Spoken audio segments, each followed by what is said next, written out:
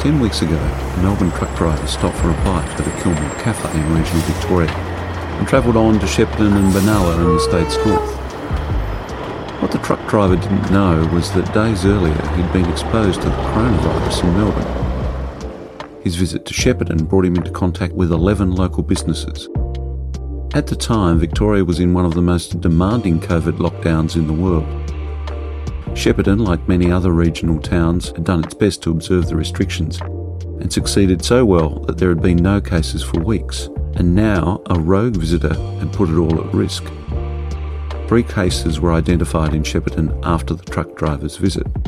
What seemed to make it worse was that the truck driver took 2 weeks to admit to contact tracers that he'd visited Shepparton. Locals were angry, anxious and desperate to make sure that their town would remain clear of the virus.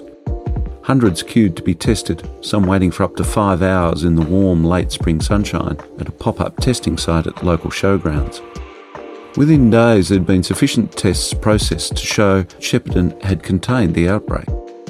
The community's commitment to the best public health outcome had ensured that there were no more than those 3 cases. It was, by any measure, a remarkably swift and effective response. But it wasn't the first time Shepparton had responded so effectively to the COVID threat.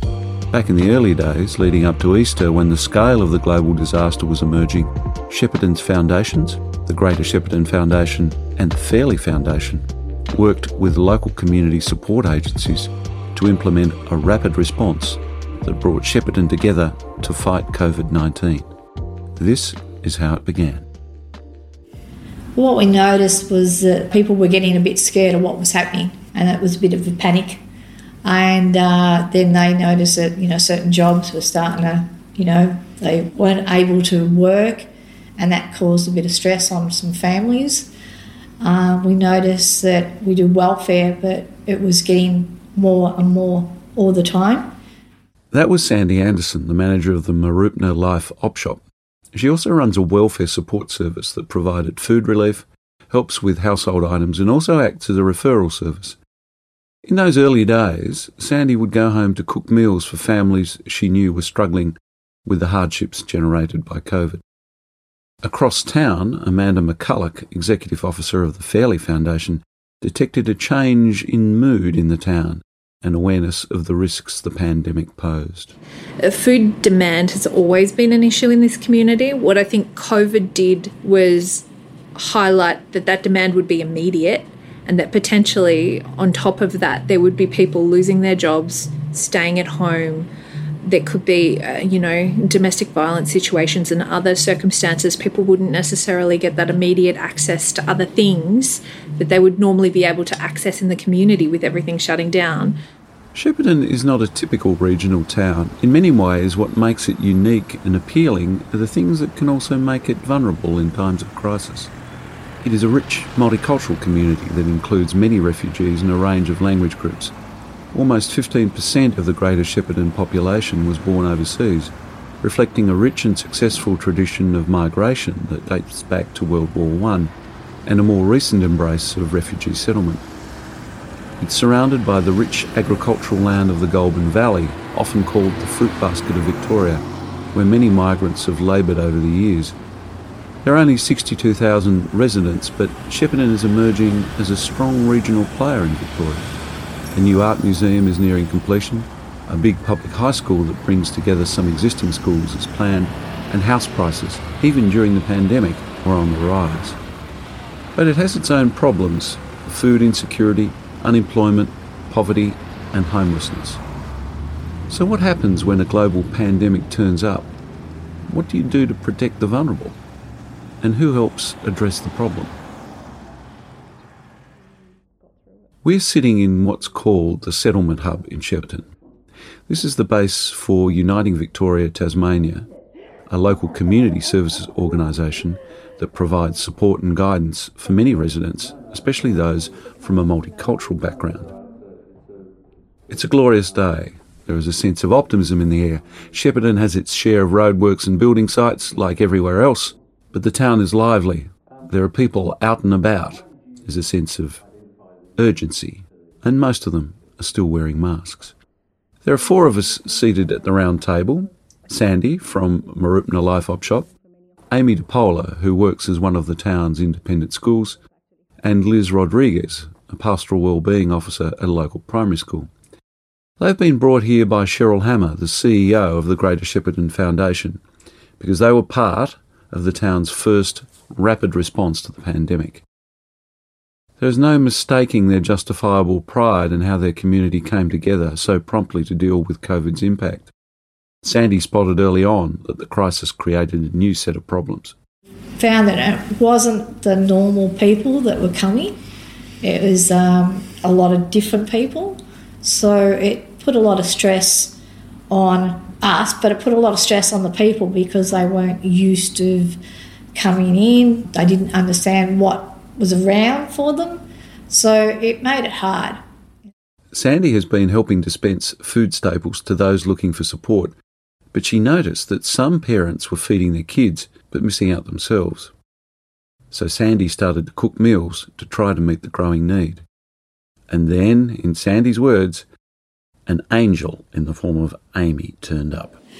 For me, I think it was in March, and this thing that was overseas suddenly seemed to be here on our doorstep in Shepparton. We tend to watch the international news, and it's always happening somewhere else. It's not necessarily feeling like it's going to impact on us, and that was rapidly changing, and I think we were all sort of wondering what the consequence of that was going to be. So watching the news a lot, and on our local news they were doing stories about how hospitality industries and businesses were suddenly finding their bookings for the next 6 months were gone, and they had no work and they were having to lay off staff.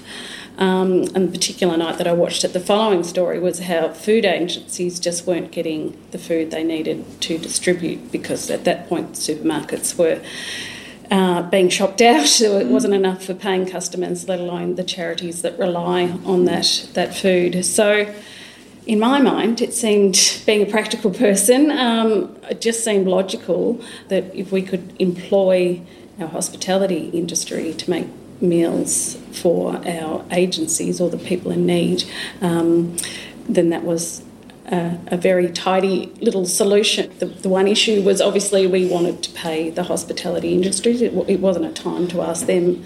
And often a lot of our hospitality industries or local businesses give so much to the community, but this certainly wasn't that scenario where you would say, can you donate meals?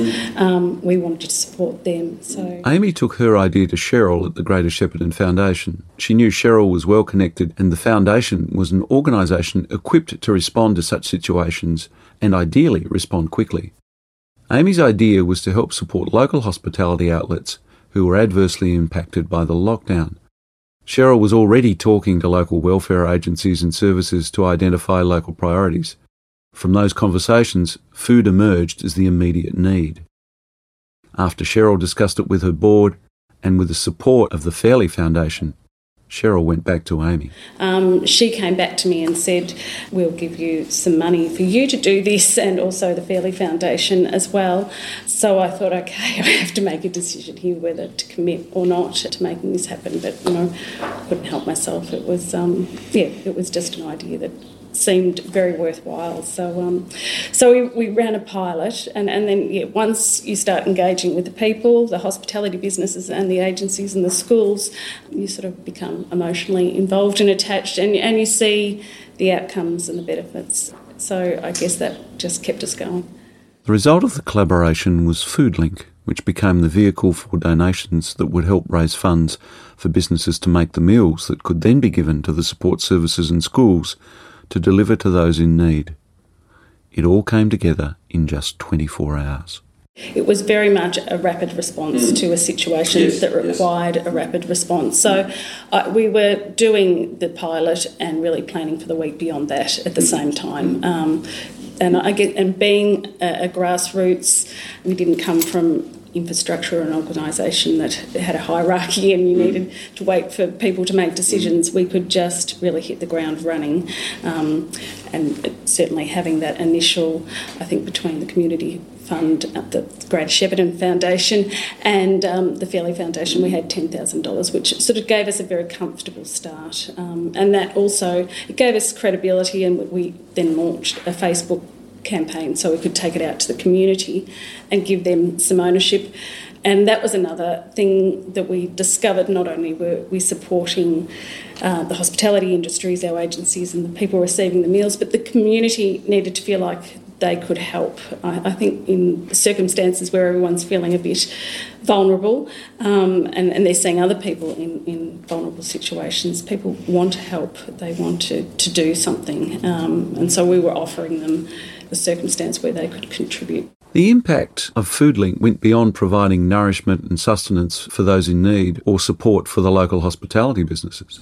It made a huge difference, as in we could catch up with people and make sure that they were okay as well. Like, hand them a meal and just to tap in to make sure that they're okay. Because you forget about all the other things that happen. It's, the isolation that was there as well. We all say, this is the long-term effect that this is going to have on people is mind, body and soul, isn't it? So we were able to reach out and take a meal and not check up. It wasn't about checking up, but it was, are you okay? Those couple of words, and we care. Those are the things that a lot of people haven't heard. Are you okay? It's something that is so simple to say, and we were able to take a meal, make sure they're okay, and if they weren't okay, lead them into other areas. Across the community, issues were emerging that reflected the existing vulnerabilities and underlined the need for prompt action. Liz saw the impacts immediately in the school system. We realised that we quickly had to change the way we did things as a school community and as a wellbeing team, and we realised that we'd have to do, outreach, family support and outreach and crisis support really. And in those first couple of days and weeks, we were getting a lot of calls through around school fees and being able to put them on hold. So we made it an active effort of our wellbeing team to make contact with every family possible at the start of COVID, and that prior to going into the first remote learning and lockdown. So we had our particular year levels or pastoral groups that we would contact, and from that we discovered, the worry, the concern. We had a lot of our families that work in hospitality and own restaurants and things like that, so they were really severely impacted. We also have a really vulnerable demographics anyway, so a lot of families, Indigenous families, and we have, separated families, children in out-of-home care. So we had all those families to support anyway, but we found that there were so many more families that needed support. But becoming tapped into the Foodlink program by helping to deliver meals had its own educational benefits too. So what initially started as drop-offs for resources, pencils, texters, then quickly became meals as well. And we would have meals that we delivered each week to families in need, and then there was also resources that we delivered as well. So that was a great way that we could remain connected with our families, and in fact we built up a really strong rapport with some of our families. And as I've just heard, it was about that connection and about the fact that the families saw that we cared. And we felt that if they knew that and we were looking after their wellbeing, then they could support their children to do their remote learning. Once the front door was open, all kinds of connections opened up. It was surprising, uplifting and effective. And the meals became a really good connection and, in fact, took a lot of pressure off families. And we've built up some really strong connections with our families through that and through that remote learning. So, yeah, we were really busy. Some of us were dropping off resource packs, picking up homework from children that weren't able to send it online. Yeah, we were working pretty much from early morning to 6 or 7 o'clock at night. Inherent in this was an understanding of the important place food occupies in our lives as a way of connecting communities, households and families. I guess it it's obvious. I mean, as human beings, food is one of the greatest connectors that we get together, gather together for a meal to interact and connect with people. So in some small way, this sort of reflected that during a time when we had to be isolated, we were still able to use food to connect on that human level. For us, delivering food from, school teachers and school staff, it was like the icebreaker. And we'd say, here's the food, and then they would start to tell us a little bit about their story that we probably wouldn't have got if we were just on the phone. So, the resources was an icebreaker as well, but the food, and they were grateful, and, then they would tell us some more about their story. So then we'd ensure that they'd had some food next week and that type of thing. So so they learnt to trust us, and then they opened up and about, what was going on for them. And it was about, ensuring that they were feeling happy and well supported in our school community, and then they could support their children to do the learning. I always remember one of the times I went around, it was a young family, and it's like the eyes lit up because, we're going to eat today. And, you sort of just go, oh, my gosh. A lot of us take it for granted. We've got meals. Then, there was a couple of those ones I took that little bit more. It wasn't just each week for a few weeks. And they were at school and that. And what I saw, is they weren't as hungry. They were behaving better each time that I saw them. They had, a couple of them were talking about, we did this at school. Because it's not a 5-second just, I'm going to take you a meal. Sometimes half an hour at least. Sometimes a bit more. So it's not just that, here's your meal, I'm going. It's that connection. And to have that, I could spend more time making sure that families are getting a meal, getting what they need. And it was just like, this is what needs to be happening, not just dropping it off and leaving. The initial goal for Foodlink was to provide relief for 8 to 12 weeks, but the appeal established to support it raised $44,000 and provided 3,660 meals over 16 weeks. A second iteration, supported by local philanthropy, enabled the program to keep running. And it has given Amy and Cheryl, among others, an insight into the profound disadvantage some locals are dealing with, and how simple things, such as the packaging of the meals that were being delivered, can make a difference in ways that they'd never contemplated. Cheryl recalls one conversation in particular. We went to an agency and to drop some meals off, and I was helping with delivery. The first couple of months I was very hands-on as well. I said, so, any feedback on the meals themselves, the way we're delivering them? And she said, no, look, fantastic. And she said, right down to the packaging. And I said, what do you mean? And I know I'm on the board of Shepparton Food Share, so we know a lot of the barriers to people being able, you can give them food, but whether they can eat it or heat it or anything like that, some people don't have the means to do it. You give a little round plastic soup container to a homeless person who needs to heat it up on a fire, So anyway, we have a number, particularly single middle-aged men, homeless. They love the packaging. It's got a top on it. It's secure when they get it. They can put it in a plastic bag. They can bury it, so it is where it is when they go back for it. Because if they've got to pack up what they can carry into town to do what they might need to do, or go and try and find a toilet or a shower or something like that, they need to bury their food so they know it's there when they go back. So that helps with that.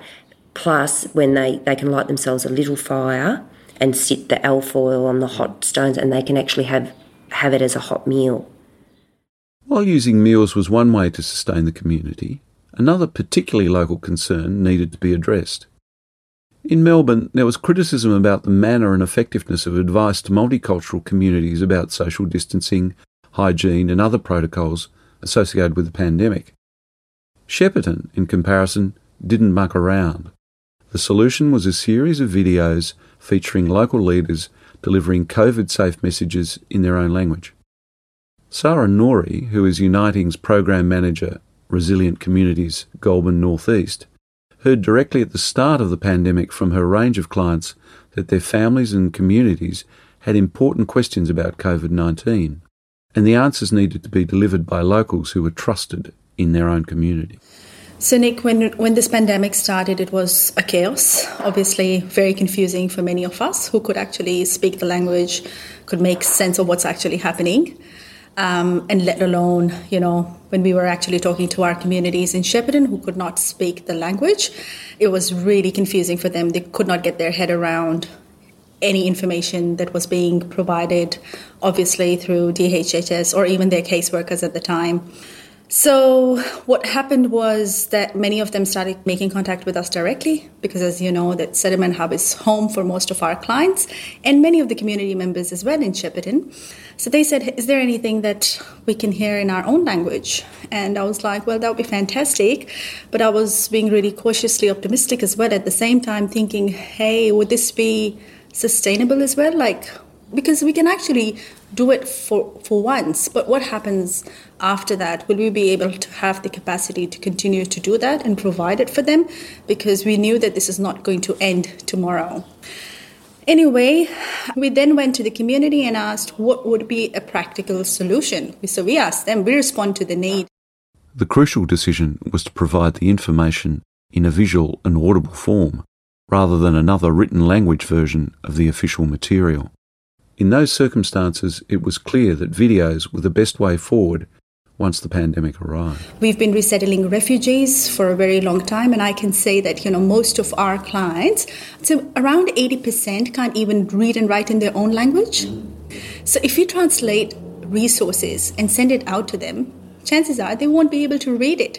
So it's best that we do some video resources for them, just so that, it's a lot easier for them to see, oh, this is my person that I go to, and this person is saying this. I trust this person, and I'm going to do it. So it takes a little bit pressure off us in a sense that, we don't have to force the compliance because they already trust that person. They've got a beautiful relationship. And when that person is asking them to do something in order to keep them safe and more broadly the community safe, it worked really well. The video's raw content was from the DHSS website and covered key areas such as COVID-19 information for the elderly, guidance on mental health and well-being, and guidelines around social distancing and hygiene. The Greater Shepparton Foundation provided $5,000 to cover the filming and production that was done by Southern Cross Austereo. Once the commitment was made, it came together seamlessly, and that extended to engaging local translators. And I think the entire planning was done in less than 8 hours, I would say. The key to successful translation was not simply a matter of turning the English instructions into one of 7 nominated languages. It was a little more subtle than that. Dami, who is one of a small community of Punjabi speakers in Shepparton area, took on the task of translating the COVID advice for his community. I have to change a few things to just say in a way, because I think when you translate from one to another, it's always a difficulty there. So I have to flick a few things to say in an easier way. The impact of these videos was widespread. More than 3,000 individuals watched them. They were circulated in Arabic, Filipino, Punjabi, Denka, Swahili, Hazaragi and Dari. Social media helped promote the awareness and circulation of the videos. Other agencies further afield, including some in Melbourne, were keen to use them. But perhaps the biggest testament to the video's success was that there were no COVID cases in Shepparton's multicultural communities. For all of the preventative strategies that had been put in place, the COVID-19 virus refused to play by the rules. In August, the Shepparton Village's aged care home became just another member of the club no one wanted to be part of, an aged care facility with a COVID case. But that was where its club membership stopped. It was one case, and Shepparton Villagers moved promptly to implement a COVID plan it had made in March that ensured it remained at one case. The swift response was a useful pointer to what occurred several weeks later when the rogue truck driver came to town. Shepparton was determined not to expose itself to the virus. Carmel Johnson, Director of Goulburn Valley Health Foundation and Deputy Chair of the Fairley Foundation, was struck by how swiftly the community responded to the new threat. We've had consistent testing throughout the year when people have done the right thing.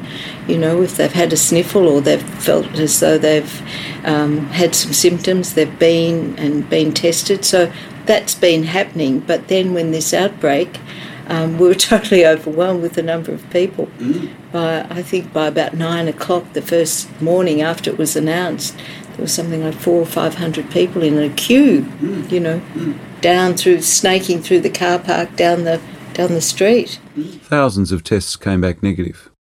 Shepparton had once again dodged a high-risk scenario. Carmen believes community leadership through the pandemic has been integral to that success, but she points to something else, unique to Shepparton, that might also have played its part. I mean, I've been here, about 40 years, a bit over 40 years, and I came from Melbourne, but I was raised in the country. When I came to Shepparton, I found a completely different attitude. I found a community who were very hard-working. They didn't take anything for granted. It was very much a working man's town, that everybody got in and did everything together. If there was a crisis, the whole community addressed it. There had been some really strong founders of this community and some, very admirable forebears who, laid great foundations for a community, but a community that, needed, if we want something, we need to work hard and we need to do it. We just don't expect to get it.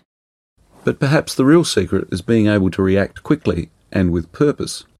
Cheryl Hammer, CEO of the Greater Shepparton Foundation, describes the philosophy she discussed with her board at the start of the pandemic. It was a simple one. If not now, when? Put another way, there was no better time to act quickly than with COVID-19 looming. We could see that things were going to unfold very quickly, and as a philanthropic organisation, we have some freedoms that other organisations with bureaucracy, lots of red tape, take a lot of time to get some decisions across the board, having to put in some paperwork and modelling up things. As a very small organisation, Greater Shepparton Foundation was able to act and react in a way that we didn't have those cumbersome barriers to getting on with things.